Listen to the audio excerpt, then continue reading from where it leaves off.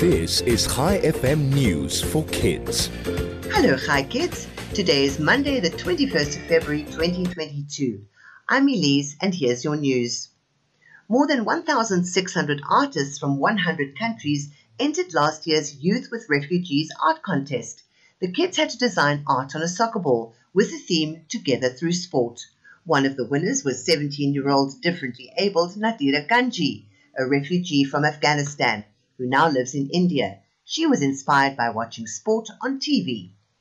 Did you know 11 new colonies of the largest penguin species, the emperor penguin, have been discovered in Antarctica using special satellite technology? There are 61 colonies with about 500,000 penguins altogether. It's so cold in Antarctica that scientists have to use the special satellites to watch what's going on.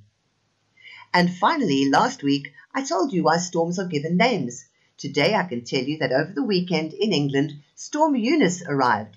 In Wales, winds were up to 90 kilometres with a red warning. That's a very dangerous storm, and people were told to stay inside their houses. Hundreds of schools closed and trains in Wales were stopped. Before we end off today, I have a question for you. What's the difference between a fish and a piano? You can't tune a fish. Thanks for listening. I'll be back with you tomorrow with more news for kids. This is Elise, over and out.